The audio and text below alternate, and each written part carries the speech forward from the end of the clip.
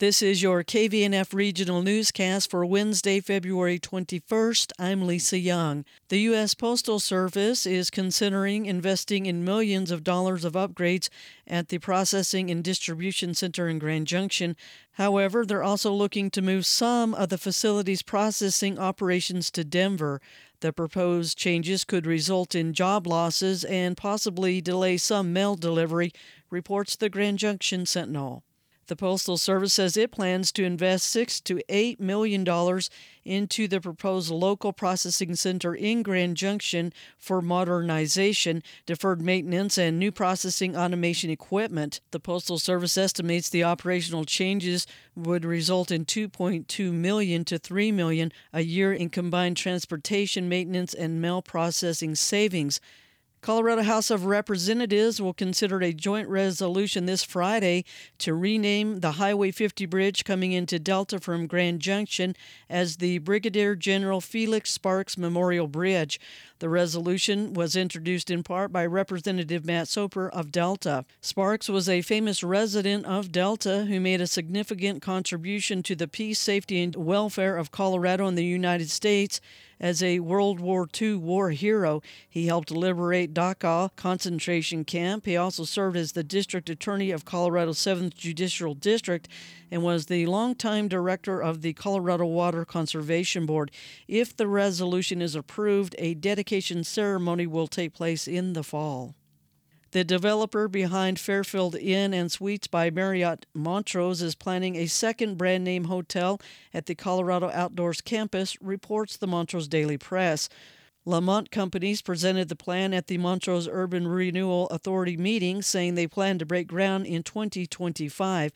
The developer's initial presentation cited plans for a 90-room hotel and noted their market research has determined Montrose can sustain at least this many rooms with current demand. The hotel will be located near the Marriott on the northern end of the Colorado Outdoors campus. The estimated cost of construction is nearly $19 million, with estimated gross revenue of over $4 million per year once the location stabilizes.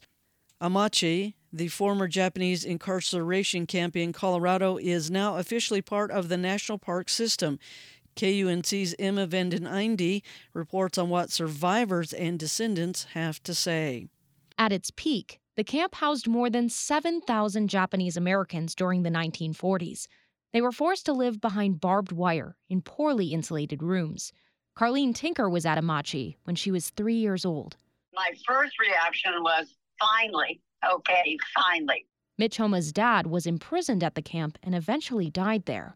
He reflected on what his dad would have said about the news. They didn't care about us in 1942, and I don't think enough people care about us now. And now it's happening, and, it's pretty special. Amachi is open to the public. There will be an official ribbon-cutting ceremony in May. For KUNC, I'm Emma Vanden Einde. Competition for water on the Colorado River is intense, and there's just not enough to go around. So when a large volume is up for negotiation, it draws in some powerful players and big money. KUNC's Alex Hager reports for the Mountain West News Bureau on one deal coming together in Colorado. Amy Moyer is standing under a busy highway, pinched in a dramatic snow-covered canyon. On one side, the rushing Colorado River churns with whitewater. On the other, a chain-link fence blocks off a building that looks like a warehouse with electrical wires and big metal pipes coming out of it. It is a nondescript brown building off of I-70 that most people don't notice when they're driving. Moyer is with the Colorado River District. But if you are in the water world, it holds the key for one of the most interesting and important water rights on the Colorado River. This is the Shoshone Hydroelectric Facility, and even though it uses a lot of water, it returns every drop back to the Colorado River, and that means it's not just a hydropower plant. It spins through the turbines and then goes back into the river to be used for habitat, to be used for recreation, to support cool, clean water for drinking water and productive agriculture on the West Slope. Shoshone is a big reason why water keeps flowing to cities and farms along the river in Colorado. Moyer's Group is a taxpayer-funded agency founded to protect Western Colorado water. It's spending big bucks to buy the rights to the water and lease it right back to the power company, XL Energy, all to make sure that water keeps flowing even if the power plant goes offline. It's so much more than we're going to spend $100 million to do nothing. We're keeping the native flows in the river for so many benefits on the West Slope. Moyer's group isn't just keeping water here, they're keeping it away from the people on the other side of the mountains. Fast-growing cities and suburbs around Denver get their water supply piped over from the Colorado River. For decades, Western Colorado has been anxious that their east side neighbors will snatch up the plant's water for themselves. So even with a $98.5 million price tag, buying Shoshone is a huge sigh of relief for the Western Slope. And the biggest beneficiary? Anything that results in more water in the river is good for fish.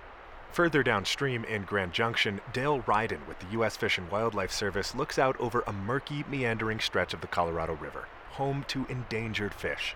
It's a competition between people, between agriculture, between recreation, and between the natural world to all try to survive and coexist. By buying the Shoshone water right, the River District is trying to take some of the heat out of that competition. And it's already working. Tina Berganzini runs the Grand Valley Water Users Association. We can't have farming without taking care of those fish. They go hand in hand. The Endangered Species Act says people who use water from the river are legally required to leave enough behind for fish. If they don't, they have to turn off their own sprinklers. So if the water from Shoshone keeps flowing where fish need it most, farmers and ranchers don't have to worry. I think peace of mind is the number one most important thing. It's just peace of mind of knowing that we're going to be able to divert. It's not every day that a big money Western water deal brings together fish lovers and farmers, not to mention about 20 other local governments and nonprofits that pledge their support and money for the Shoshone purchase. Lauren Riss is the state's top water official. I don't expect that there's going to be entities or individuals that come out of the woodwork, vocalizing any strong opposition to us moving forward in this way. Access to water is a hotly debated topic around the region, and any kind of deal that gives a lot of people some decades-long security about who gets to use it, that's going to get a big base of support. Again, the River District's Amy Moyer. I think now more than ever, there is a desire to look for long-term permanent solutions on the Colorado River, and this is one that exists for Colorado. In a time of deep uncertainty about the river, this big money deal lets at least some water users put to bed decades of worry. In Glenwood Springs, Colorado, I'm Alex Hager.